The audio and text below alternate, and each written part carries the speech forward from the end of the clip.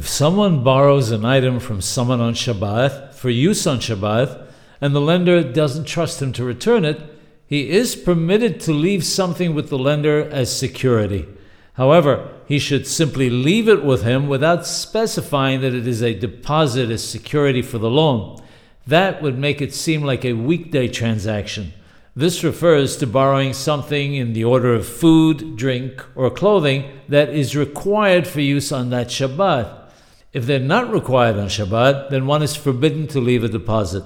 Doing so would give the appearance of conducting a transaction on Shabbat.